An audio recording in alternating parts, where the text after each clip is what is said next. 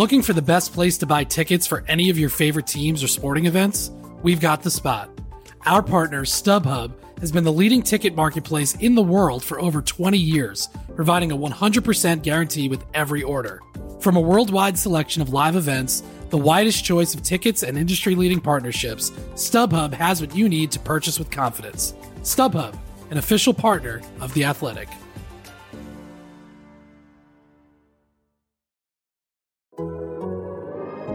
The Athletic.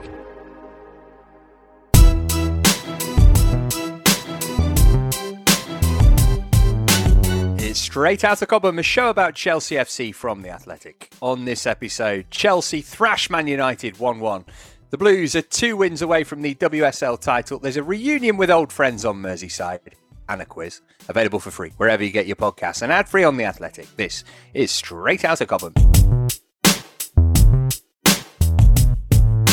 Here we are again then, gang. A day later than normal, thanks to that Thursday night fixture for Chelsea. I'm Matt Davis-Adams. I'm joined today by The Athletic's Chelsea correspondent, Simon Johnson, fresh from Manchester, or fresh in Manchester even. Yes, the sun is basking. I'm basking in the sun here, Manchester, shining through my hotel window. If only Chelsea's strike force could shine in front of goal. That sunshine is giving you a beautiful glaze to your always sunny features. Sam Parkin's also with us today, former Chelsea man. Sam, how are you doing? Very good, Matt. Good morning, Simon. Morning. Right, let's get straight to Thursday night's game then. Here's Ronaldo, 1-1.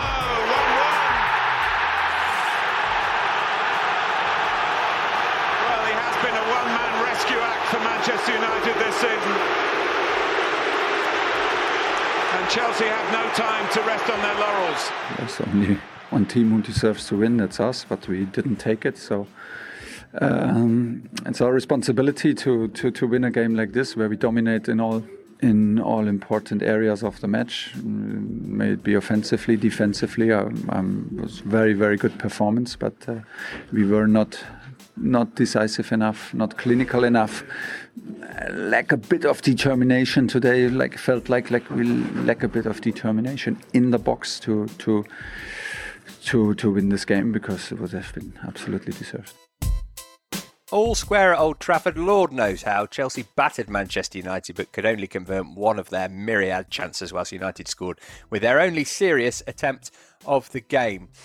Simon, you were there. It was a frustrating old night, and Thomas Tuchel probably still wondering how his team didn't leave with all the points. Yeah. Head scratching. I think I've lost a few more follicles on my head. It's so frustrating, but almost predictable, because Chelsea on this ridiculous run against the worst Manchester United side of a generation.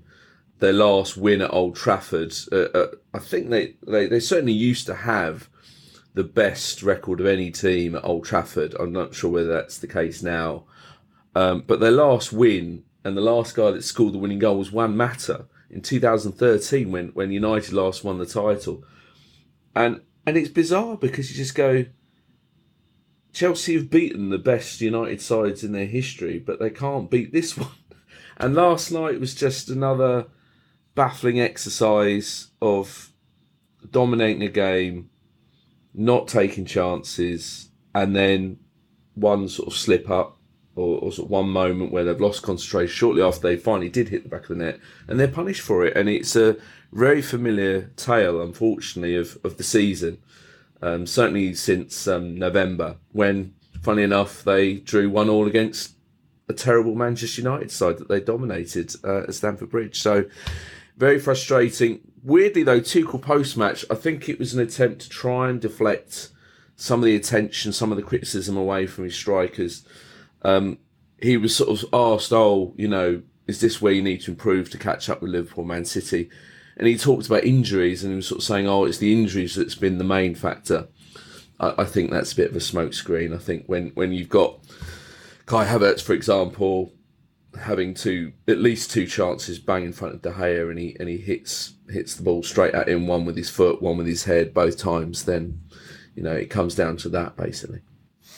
Simon's post-match piece for The Athletic delves into the numbers, also points out how much Chelsea have spent since Diego Costa trying to get a recognised striker. That was me thinking, Sam, when Havertz was missing those chances and Werner and everybody else too. It'd be great if Chelsea had a £100 million striker on the books to be able to bring on and sort this out. And lo and behold, they did, and nobody passed to him. Yeah, they didn't really contribute, I didn't think, him or Pulisic. I think Lukaku just had the 4 touches, and the domination that Simon talks of, it kind of plateaued, I would say, after they entered the fray, which was disappointing. I think they both got 20 minutes, and I think there was just the 3 shots after that minute. So a little bit frustrating. Read Simon's piece this morning, and I had the same chain of thought, really, thinking about the comparison with City and Liverpool. And I think it's fascinating. You've obviously got the added threat of the wing backs at Chelsea, but essentially Manchester City are playing with one more goal threat. I think I'd argue they create probably better quality of chances as well, and Liverpool have got 3 out and out goal scorers. The numbers show you that in Salah, Mane and Jota this season. So the returns of the Chelsea forward players hasn't been anywhere near good enough, or what Thomas Tuchel would have anticipated from this season. It's a big problem. I don't know whether it's structurally. I don't know what Simon thinks about that, because the system essentially won them the Champions League last season, and Havertz has had good success playing as a 9. So I'm not sure if changing the system next season would have much of a difference, because they're still creating chances. They're still creating a number of chances.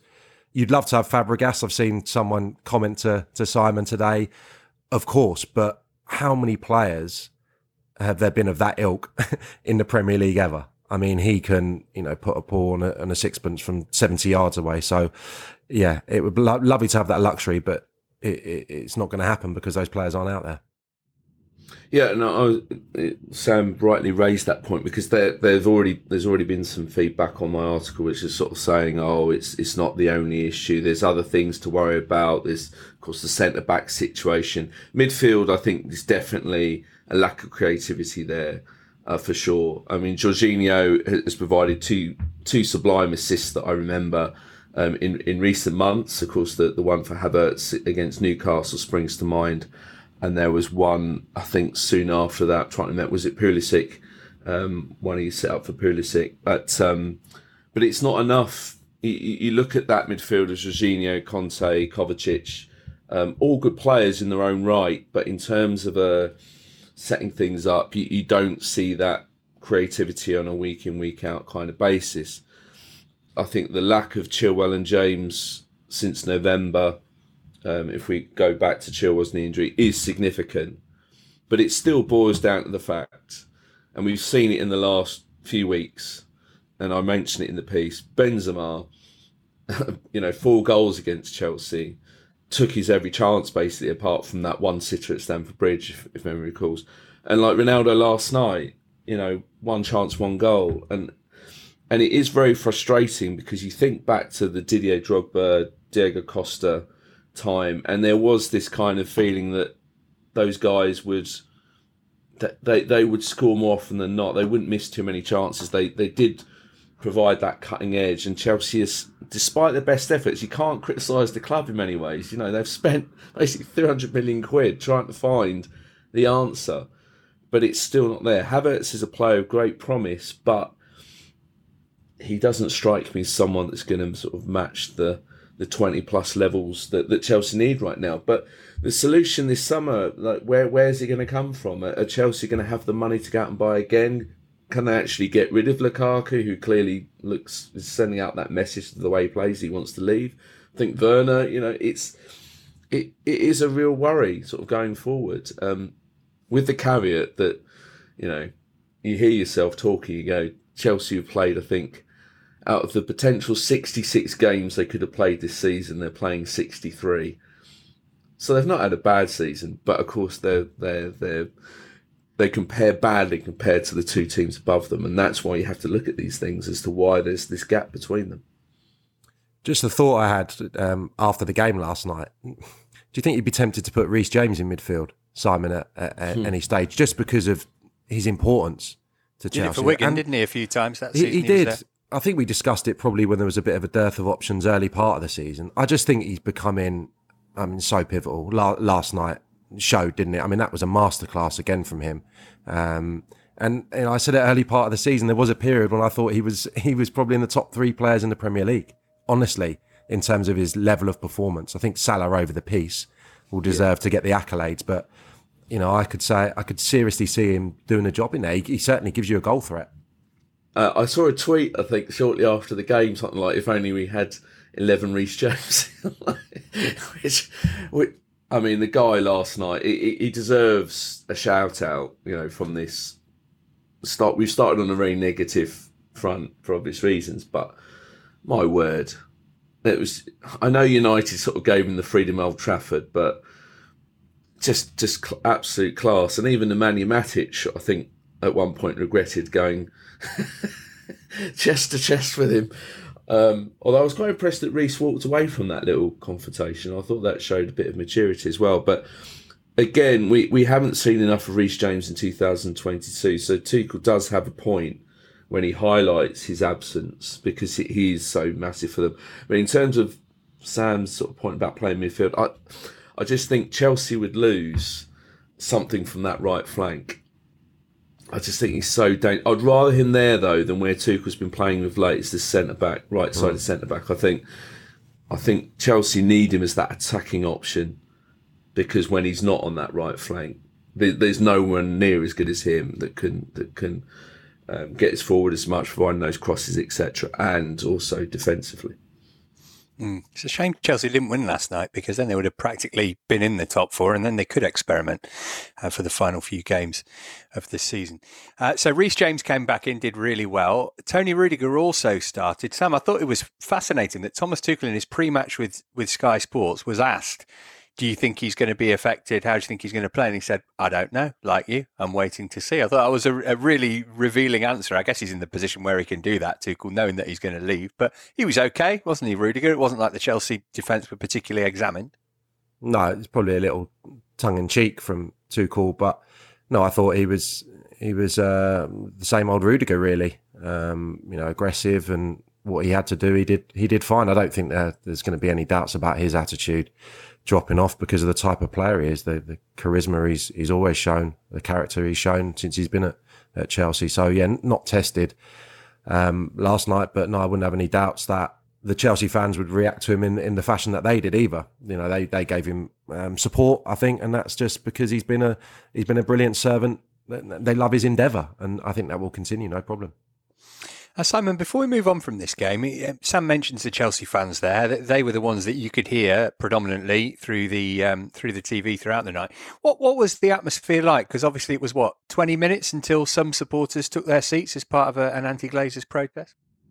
It was the least Chelsea-Manchester United game I've ever been to, if that makes any sense. It was bizarre. For starters, the fact that you've got Europa League games overshadowing Manchester United v Chelsea says a lot. Going to the game, normally when I've been commuting to Old Trafford, there's a lot of buzz around the crowd, songs, etc. There was absolutely nothing. In fact, the hotel I'm staying at, the guy that checked me in said, "I'm glad I'm working tonight, so I don't have to watch the game." and I think that. It was bizarre, and it was silent for long periods, Old Trafford. Absolutely, of course, apart from the Chelsea fans. There was, it was like everyone there, from the crowd, the staff, because of course Rangnick's talking about going off to Austria, or that's what's going to happen. The players, everyone just wants the season to end as soon as possible. And the only sort of spark, the only sort of buzz around the place is Ronaldo. Like the people outside the ground are pitching Ronaldo merchandise. It's Ronaldo. It's not Manchester United. It's get you Ronaldo scarf, get you Ronaldo's top, get you Ronaldo this, that and the other. And of course, he scores his first Premier League goal against Chelsea, which I didn't realise. I must admit, it flashed up on the screen in front of me. I went, could that be right? Like Ronaldo's never scored a league goal against Chelsea. That just sounds bonkers. But yeah, a very, very, very strange occasion. Although United fans did seem to find their voice on the tram home that I was in. And I was very tempted to pipe up and go, where was this during the game? But understandably, the most noise, final point in this, the most noise I heard was Glazer's out. And I thought, Chelsea fans jeered kind of ironically, mockingly. And I must admit, I made a mental note to self, could this be you guys in a year or two? Let's hope not. Well, a point for Chelsea still leaves them well set to qualify for the Champions League for next season. They are 8 clear of 5th placed Spurs. Simon alluded to the takeover there. We'll have a brief chat about that next.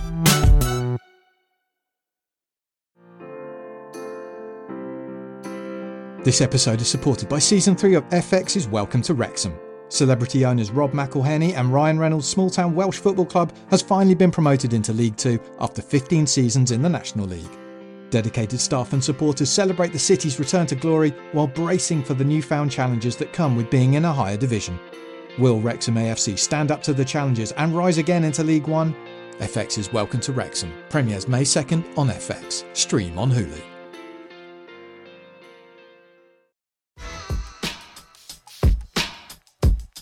So the 3 remaining interested parties met with the current club's hierarchy this week. Then the UK Culture Secretary, Nadine Dorries, helpfully waded into the issue, telling the BBC that Chelsea are on borrowed time and must be sold within weeks. I mean, Simon, this isn't even her department, is it? I mean, what's she doing wading into this, and why does she think that's going to be helpful? Is this just government deflection of their own massive failings? Well, isn't there? We're going all political. I would sort of say she's also stating the obvious. Everyone knows when the deadline is. So, yeah, there's weeks to go. Well, yeah, of course. The deadline's made 31st in terms of the special licence that Chelsea have. So yeah. But maybe it is sending that bit of a message out there because there has been this sort of a bit of a curveball this week, which Matt Slater, in case anyone hasn't read it yet, has done a very good sort of little piece explaining this sort of late curveball that Abramovich, or through Abramovich, there's been this message sent to the 3 parties when they made their final pitch to the club this week, that £500 million has to be, it's not added to the total price, but it needs to be added to the amount that goes to the foundation that he wants to set up. So that is sort of seems to have put a little bit of a little spanner in the works, as in, all right, they've got to find this money has to be paid instantly, by the way, so it makes about $1 million, I think, not $1 billion, $1 billion rather. $1 million wouldn't be a problem, would it? So yeah, I mean, it's very frustrating for everyone concerned. I mean, Tuchel talked about it earlier this week, the effect it's already having on his transfer and summer plans, and of course it's had this huge impact on Rudiger's future. He's the reason he's leaving. One of the reasons he's leaving is he can't wait anymore to find out what's going on, which I think is understandable. But hopefully, suggestion, as Matt points out, that this preferred bidder may be sort of announced next week. Who knows? It might be done by the time this pod comes out. But it doesn't sound like it. It sounds like this late little hitch, as it were, has just sort of pushed things back a few days.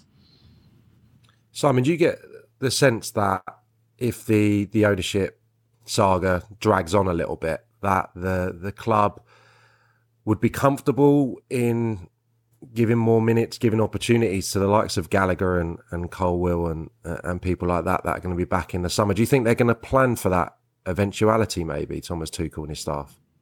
I think they already were, Sam, to be honest. Or Tuchel certainly was very keen to look at them in pre-season. That's pretty much been on the cards for months. He's a big fan of both of them. Gallagher, as far as his loan goes, basically Patrick Vieira pitched very, very strongly to Chelsea.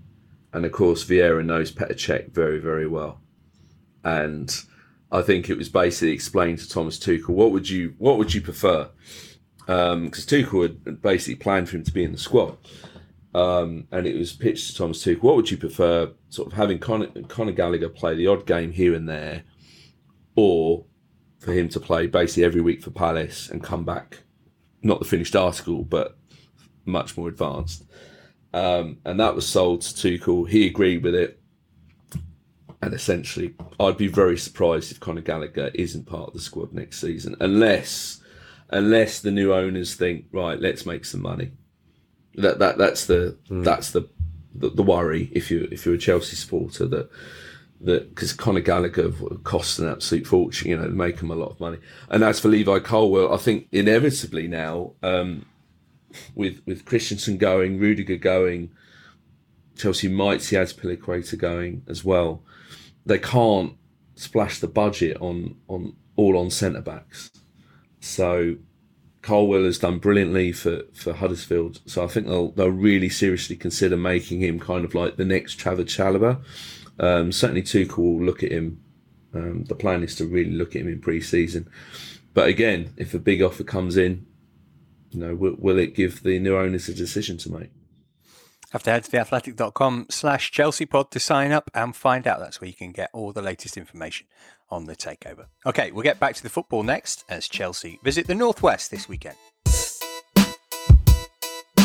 Chelsea heading to Goodison Park on Sunday to take on relegation-threatened Everton. It's a reunion with Frank Lampard, Joe Edwards, Ashley Cole and Paul Clement, all part of the Everton staff. I guess Lampard and co, Sam, will have been hoping that Chelsea would have won last night so that they were, 1.5 feet in the Champions League for next year. But actually they need to go to Everton and get a positive result. Do you think they can do it? I think so, although recent history would tell you no. Not to give Frank Lampard any unnecessary guidance from me, but they could do a lot worse than probably watching some of those videos back, actually, and some of those performances. Given the personnel's Chelsea's case is very similar. Obviously, he was in the dugout, wasn't he, for I think a couple of the defeats. So I'm sure they'll do that and try and catch Chelsea on a bad day and try and pry on where they had success last time.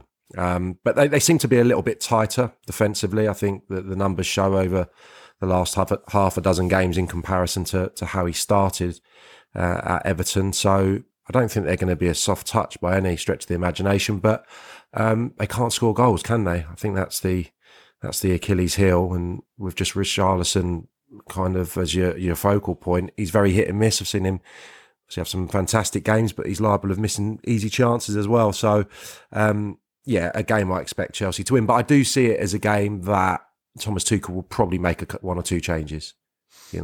Simon's shaking his head. He's been. It's over. I'm calling it now.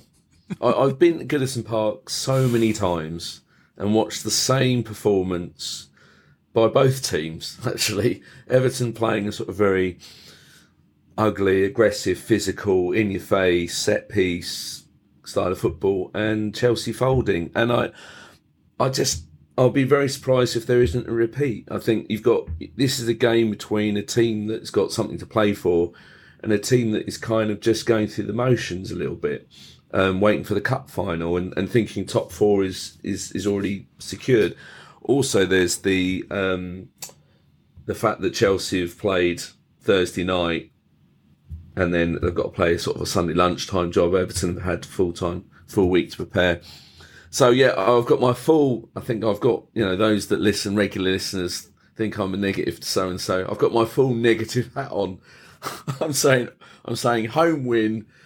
Frank Lampard giving it the old, fist bumps and gestures and giving it large to the Everton fans, and probably the away fans singing Super Frankie Lampard because he's still revered, obviously, among them.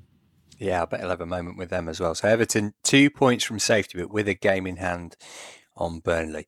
Simon, Andreas Christensen not in the squad for Thursday. Safe to assume he's done in terms of Chelsea games now? Tuchel was asked, because he did his preview post Man United, and he did say that he was in contention, or he expected him to be in contention. But I'm kind of like, what's the point? I'm very much of the opinion, okay, I know it's double standards because Rudiger's still playing, but I just think, no, it's time for Chelsea to look to the future, and I would be playing Trevor Chalobah instead. If you're going to make a change in the back, of course, you might go with the same same back five as what played at Old Trafford. But if you're going to make a change, I'd rather see Chalobah play because he's going to be there next season. Would you put Lukaku in for this one, Sam, against his old club, misfiring strike force on Thursday night? Yeah, I would. I'd try absolutely everything. I'd go further than that. Yeah, I'd sit him down and make him watch his goals for Everton at Goodison Park. Yeah, so it can't hurt, can it? And he's going to have an opportunity. He's going to have to rotate the squad. And I think, looking at the games and the days and the turnaround, Sunday and the Leeds game are the obvious two where you're going to have to wrap people up a little bit, I think. And the Wolves game, if you still require a win or a point or whatever, or you want to go for it a bit more, there's the time to recover before the cup final after that one. We'll have to wait and see. It is 2:00 on Sunday UK time that Everton and Chelsea square off at Goodison Park. Well, it wasn't just the Chelsea men's team who were in action on Thursday night. We'll chat about what the women's team got up to next. This episode is brought to you by Michelob Ultra, the official beer sponsor of the NBA. Want to get closer to the game than ever before? Michelob Ultra Courtside is giving fans the chance to win exclusive NBA prizes and experiences like official gear, courtside seats to an NBA game, and more. Head over to MichelobUltra.com/courtside to learn more. Looking for an assist with your credit card but can't get a hold of anyone? Luckily, with 24/7 US-based live customer service from Discover, everyone has the option to talk to a real person anytime, day or night. Yep, you heard that right. You can talk to a real human in customer service at any time. Sounds like a real game changer if you ask us. Make the right call and get the service you deserve with Discover. Limitations apply. See terms at discover.com/creditcard. An equaliser that Chelsea have to respond to. Harder plays it in. What about that force, folks? What about that? Sam Kerr on the money, on the mark. And this Chelsea side never accept a down moment. They are the comeback kings. On Thursday night, Chelsea jumped a significant hurdle in the WSL title race by completing the second part of their double-header against Spurs with a 2-1 win at Kingsmeadow. Joining us now to tell us more is the patron saint of podcasting, the incomparable Flo Lloyd-Hughes. Flo, feels like one of those classic, never mind the performance, here's the 3 points kind of games. Yeah, it's obviously a bit of a bizarre situation because they only played on Sunday, so not long ago, and then they had to do it all over again because this game has been postponed twice already. So it's just been this game that I think people felt like was never going to happen. But it finally has. Good crowd as well. About 3,600, which for a midweek WSL game is really strong. When the men were playing at the same time as well, yeah. Yeah, exactly. And I think it's been really good that Emma Hayes put pressure on the government to lift and ease some of the restrictions on the women's team. And that's allowed them to sell tickets for games. And I think hopefully there should be a really good turnout at the last home game of the season against Manchester United on the last day. But yeah, all in all, a sometimes scrappy Chelsea performance. Emma Hayes put out a really attacking lineup. Erin Cuthbert started, Beth England started, Sam Kerr started, Pernilla Harder started for the first time in a fair while after being injured. So it was a very, very attacking lineup, and it only took Chelsea 20 minutes to get their noses in front, and then Spurs equalised just before half-time from a corner, but then Chelsea got themselves back in front about 30 seconds later through a Sam Kerr header. Some bad defending, really, from corners and set pieces, I think, from both teams. Chelsea probably could have had 2 penalties for handball. The referee did miss some big ones there. But overall, a sort of got the job done performance, like you said. Emma Hayes more effective at lobbying the UK government than the opposition, who would have thought it. In terms of the turnaround of games, I was kind of thinking, does that make it more difficult to prepare? But obviously you'd get that if they were playing a 2-legged cup tie. Was maybe the thing that hindered Chelsea in terms of putting on a stunning performance more the fact that they played for, pretty much an hour with only 10 players in the game on Sunday? Yeah, I mean, Spurs have never taken a point off Chelsea in the WSL ever since they've been there since 2019. So they don't have a brilliant record against Chelsea, but in these last 2 games, they actually have caused them a lot of problems. Rhian Skinner made quite a few changes last night. I would say it was probably a weaker Spurs team. Jessica Naz was out with injury and she was really good on Sunday. And Ashley Neville, who's been really good the second half of the season, was also absent with injury. So I think those 2 changes really affected Spurs. They didn't really have a lot of pace, a lot of aggression going forward. And I think that it was a much slower game. And I think that probably forced Chelsea to play at a bit of a slower pace as well. They weren't pressing like we usually see them last night. They gave Spurs a fair bit of time in the ball, but then Spurs, they did force a lot of mistakes from Spurs, especially in the second half, to create a lot of chances that they probably should have done better with. But yeah, that game on Sunday was a little bit bizarre because the losing a player did kind of change the whole dynamic of the game. But I think probably what the 2 games have shown more than anything is Chelsea do look quite vulnerable defending set pieces, conceding 2 goals from corners. But equally, their 2 goals, one came from a crossing from the right-hand side, and one of them came from a corner themselves. So they're causing a lot of trouble as well in the box and are very dangerous in the air with Beth England and Sam Kerr. But those defensive issues that have been so present throughout the whole season are still there. And I think it's probably the big gap when it comes to getting far in Europe, and also probably something Emma Hayes will want to think about ahead of the FA Cup final against Man City in a couple of weeks. Well, you mentioned Bethany England there. She deserves the maddest of props, doesn't she? Because we were kind of writing her off earlier this season. Obviously, she's had to come in because of Fran Kirby's absence, but it feels like she's hit the form that she was in a couple of years ago when she came back from Liverpool. Yeah, it's massive for Beth England, because I think start of the season a lot of people thought she should have gone. She should have found a move to another WSL side where she could be a guaranteed starter and probably have a 20-goal season. She signed a new contract with Chelsea last year, which I think people were a little bit surprised about as well. And it almost felt like she was maybe a little bit resigned to the fact that she was just going to be a squad player, but a squad player that was going to win a lot of trophies and be part of a very successful group, which is perfect for a lot of different players. But a lot of people that know Beth will know that she's very hungry. She wants to play a lot of football. So I think that's why it was surprising, because her personality, her drive would not be satisfied with being a squad player. But with Fran Kirby's injury issues, fatigue issues, Bethany England's really just stepped up and grabbed her opportunity and proven that she can be the player when Emma Hayes needs her. And unfortunately, it's unclear when Fran Kirby might be back. And Bethany England could become a massive player for England as well this summer at the Euros, because it's probably unlikely that Fran Kirby's going to play a part. And 6 months ago, Fran Kirby looked like she was going to be a key part of Chelsea and England's season. She played fantastically in the FA Cup final in December and was playing some of the best football of her life. And unfortunately, just her health has been so cruel to her, and we hope, and I'm sure everyone says the same thing, that she can get back for next season, because it's such a shame when such a good player like that can't play, especially with the form that they've been in. But it's great to see Bethany England play so well. So the situation then, 4 points clear of Arsenal. They've got a game in hand. Chelsea's last 2 are at Birmingham on Sunday and then finish at home to Man United. Arsenal got Villa and Spurs at home and then West Ham. I mean, it's reasonable to expect that Arsenal will win all those 3 games, isn't it? So Chelsea are going to need to finish with 6 points, and if they do, that'll get them over the line.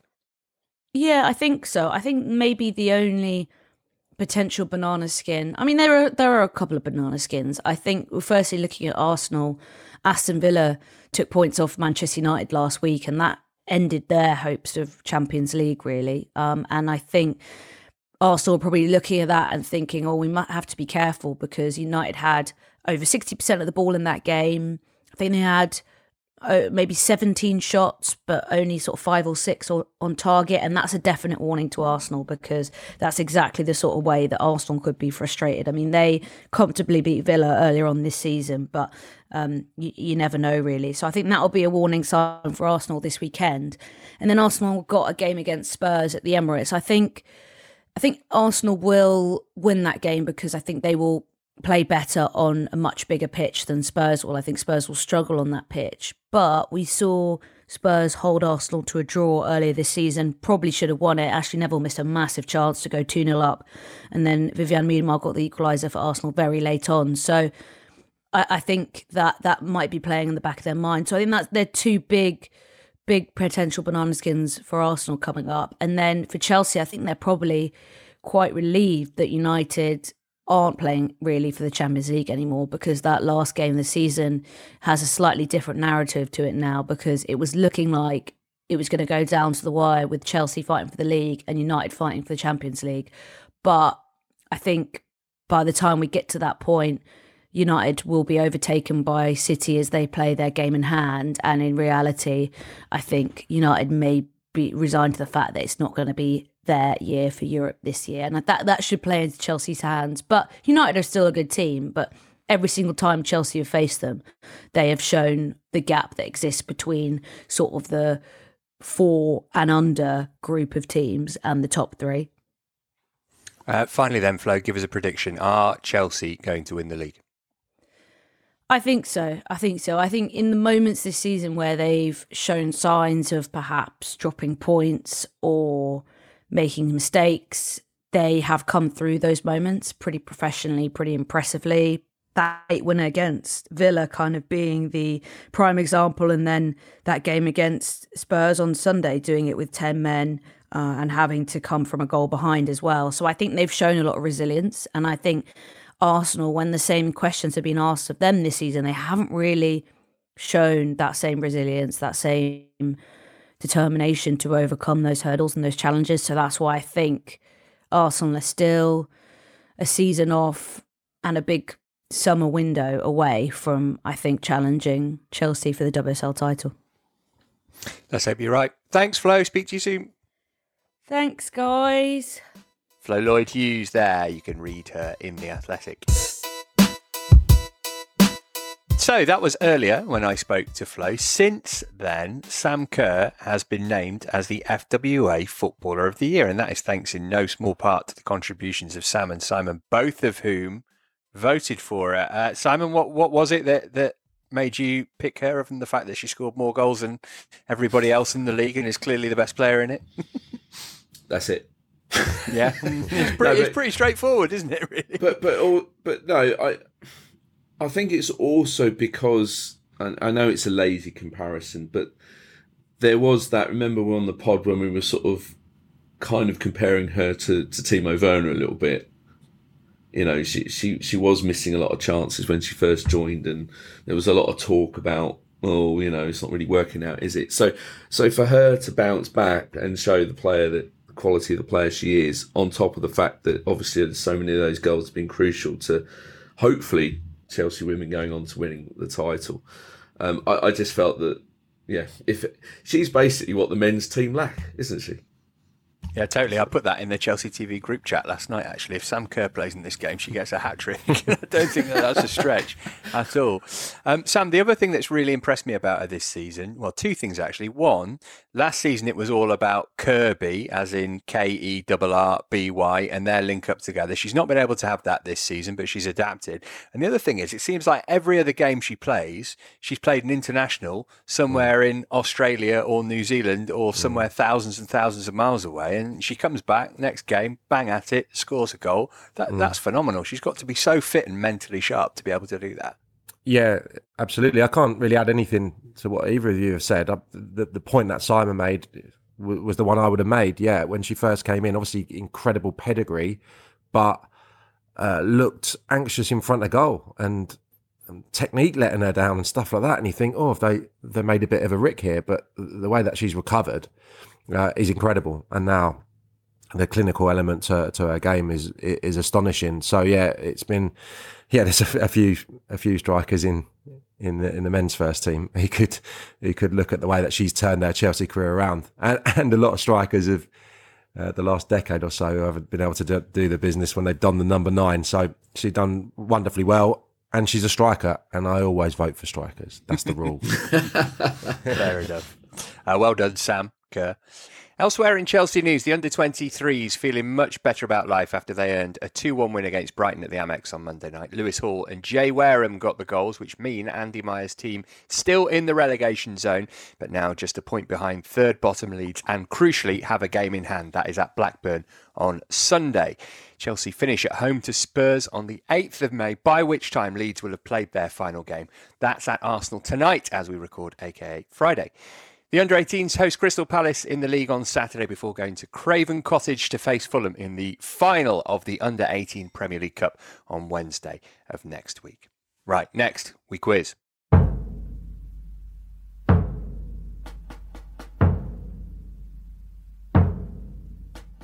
Okay, 3 questions per contestant. Chelsea versus Everton, the theme here. Simon, you're up first. Who scored Everton's equaliser when the teams met at the Bridge in December?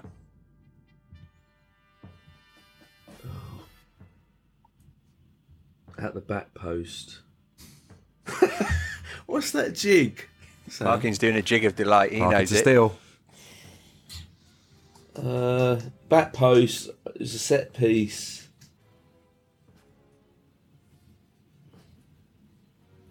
He was kind of not a big name player either, was it? Say nothing. Was it a quite a young player? Wasn't actually young, no. Braithwaite. Can't give you, I'm afraid. Sam, steal it. I thought you said it. Branthwaite, isn't it? Branthwaite. Yes, not Braithwaite. Have you got No, you got to have that, hasn't he? I'll let him have that. No, I'm the quizmaster. No. Can you give me a first name, actually, Sam, please? Is it Jared? Jared Branthwaite, yeah, you get the point there. Unlucky, Simon, but, you know, the Athletic are sticklers for accuracy, right? I'll take anything. I'll take anything against Johnson. Absolutely anything. Sam, let's see how you fare with your first question. Which striker made their final Chelsea appearance in a 2-1 win against Everton at Stamford Bridge in March 1993? Oh my. There's a 2-1, 1993. Yeah. 2-1, 93. There is a semblance of logic to this question.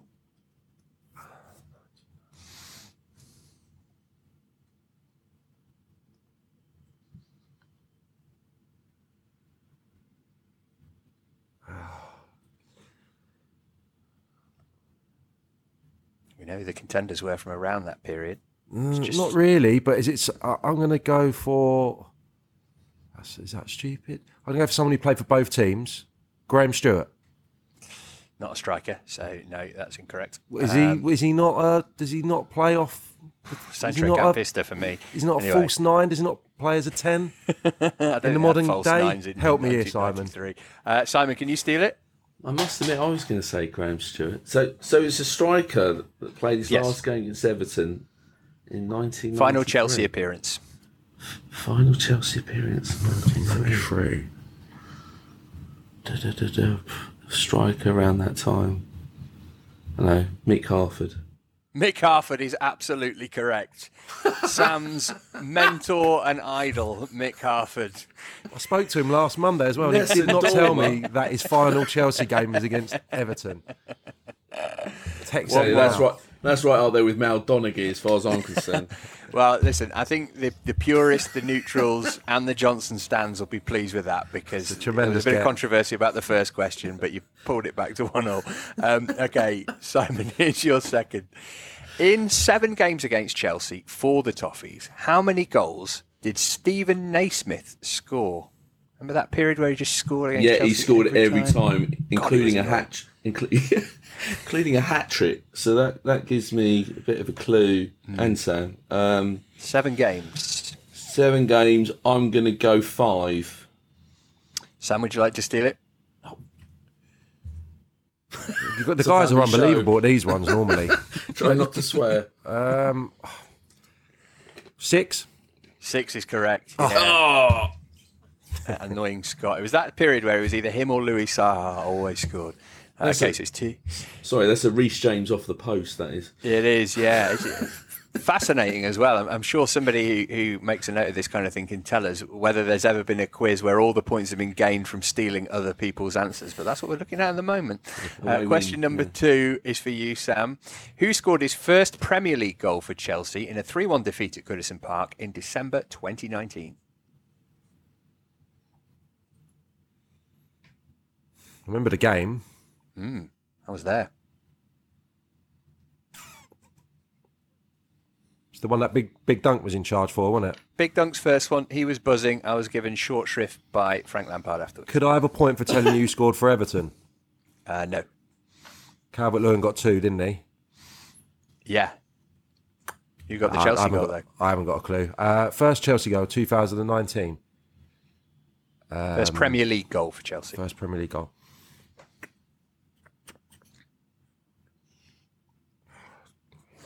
Jorginho? It's good, but it's not right. Simon, can you continue this incredible run of steals? Yes, because I was there too. And hadn't he scored in the Champions League? He had a couple of weeks before. All right, just give it us. He was on loan at the time. Yeah. Mr. Kovacic. Mateo Kovacic is correct. I can't deal with this. 2, and nobody's got one of their questions right. Simon, here's your third and final. Which former Scotland international got the only goal of the game on Chelsea's first ever Premier League visit to Goodison Park in 1992? Scottish international. 1992. Listen, you can't see the rancour that is going on between the two contestants this week, but it's I spicy. want it bad today. I don't think this is right, but I'm going to say John Spencer. He's got it wrong. Who is it, Sam? That's who I was going for. Give me the question again. Which former Scotland international got the only goal of the game on Chelsea's first ever Premier League visit to Goodison Park in 1992? Oh, it's got to be Steve Clark. Hasn't. It's got to be Robert Fleck. Oh no! Did you say striker as well? You said striker, didn't you? No, I didn't. I said Scotland international. Did you not? I was going to say, yeah, that would have filled us, wouldn't it, Sam? Yeah. Okay, so this to win it then, Sam, basically. It's one of those questions you don't like, actually. In 39 games, how many goals did Frank Lampard score against Everton? Oh, God. Career, this is not just Chelsea. Thanks to our friends at Transfermarkt for the stat for this one. Great question. What's my window? There's no window. It's got to be accurate. We've got, what, 50 39 games in total. 20, so that would be... Sure, we can all remember some of them. 39 games in total. Yep. He scored 12. It's not right, I'm afraid. So, Simon, you can steal the win here if you can steal again. Well, I mean, it's just a punt, isn't it? There's got to be too many of that, isn't it? You reckon? Mind games. It I'm seems to going to work go as well. 17. Oof, my word. Yeah, he's good, but he's not that good. The answer was 10. Oh. Yeah, slightly less I than was you think, way actually, off. isn't it? Yeah, I was always going to say 20, and I thought I'll take a few off. Well, that was Good fun. behaviour. Yeah, 2-2. Hey, do you know what? I'll take the point, pop it in my pocket, and Move on. Might to be the crucial at the end of the season. I'm happy with that, off Simon. 2-2, listener. I hope you did better than that. Okay, before we go elsewhere on The Athletic, Alan Shearer had a chat with Tammy Abraham. There's plenty of insight from Tammy in that about how things ended for him at Stamford Bridge. Well worth a read of that. Simon, what are you going to be working on? Well, timing, yeah, it's depending on timing, but hopefully on Saturday, a piece with a big interview. Josh McEachran is coming out. I interviewed Josh earlier this week. Obviously touched a lot on his time at Chelsea. His the fact that he trained. Scolari was the first one that actually brought him over to train with the first team, not Carlo Ancelotti. But obviously, talks a lot about Ancelotti, Ray Wilkins, his influence on him, the way that he found out that he wasn't part of Chelsea anymore, courtesy of some brilliant man management or lack of it from Jose Mourinho, and then sort of one of the reasons why the timing of this piece is so good, in my opinion, is that MK Dons, as popular or as unpopular as they may be, have got a chance of automatic promotion on Saturday if results go their way, if they win and Rotherham drop points. And of course, Josh McEachran has found a new lease of life. He's probably playing his most consistent, best football for a while now. He's been injury free, and long may it continue. But yeah, the piece starts though with a bit of a nugget, which I won't share just yet. That's a lovely tease. Sam, you and I, of course, are regulars on the Totally Football League show, so we know all about MK Dons this season. It feels to me like Josh McEachran's got the kind of manager who would absolutely love at the moment, because Liam Manning likes getting the ball down and playing football, and that's kind of what McEachran's good at.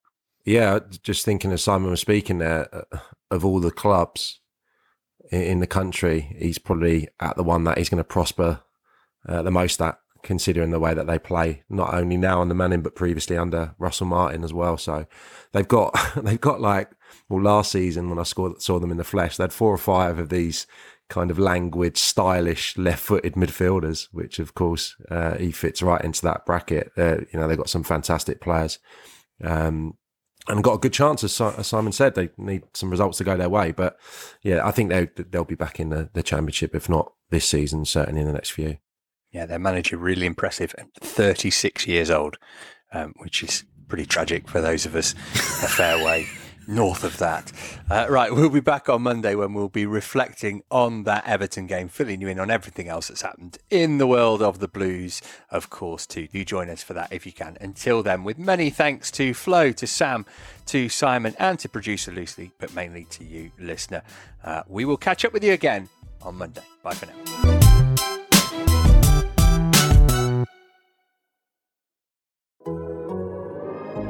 The Athletic. As you've probably heard by now, we've teamed up with BetMGM this season. We'll be using BetMGM lines to make all of our picks, and we'll have special offers for our listeners each week. If you haven't signed up for BetMGM yet, use bonus code The Athletic, and you'll get a 1-year subscription to The Athletic, plus up to a $1,500 first bet offer on your first wager with BetMGM. Here's how it works. Download the BetMGM app and sign up using bonus code The Athletic. Make your first deposit of at least $10. Place your first bet on any game and claim your voucher for a 1-year subscription to The Athletic. See BetMGM.com for terms. U.S. promotional offers not available in D.C., Mississippi, New York, Nevada, Ontario, or Puerto Rico. Gambling problem? Call 1-800-GAMBLER. Available in the U.S. Call 877-8-HOPE-NY or text HOPE-NY 467-369 in New York. Call 1-800-NEXT-STEP in Arizona. 1-800-327-5050 in Massachusetts. 1-800-BETS-OFF in Iowa. 1-800-270-7117 for confidential help in Michigan. 1-800-981-0023 in Puerto Rico. First bet offer for new customers only in partnership with Kansas Crossing Casino and Hotel. Don't forget, if you haven't signed up for BetMGM yet, use bonus code The Athletic, and you'll get a 1-year subscription to The Athletic, plus up to a $1,500 first bet offer on your first wager.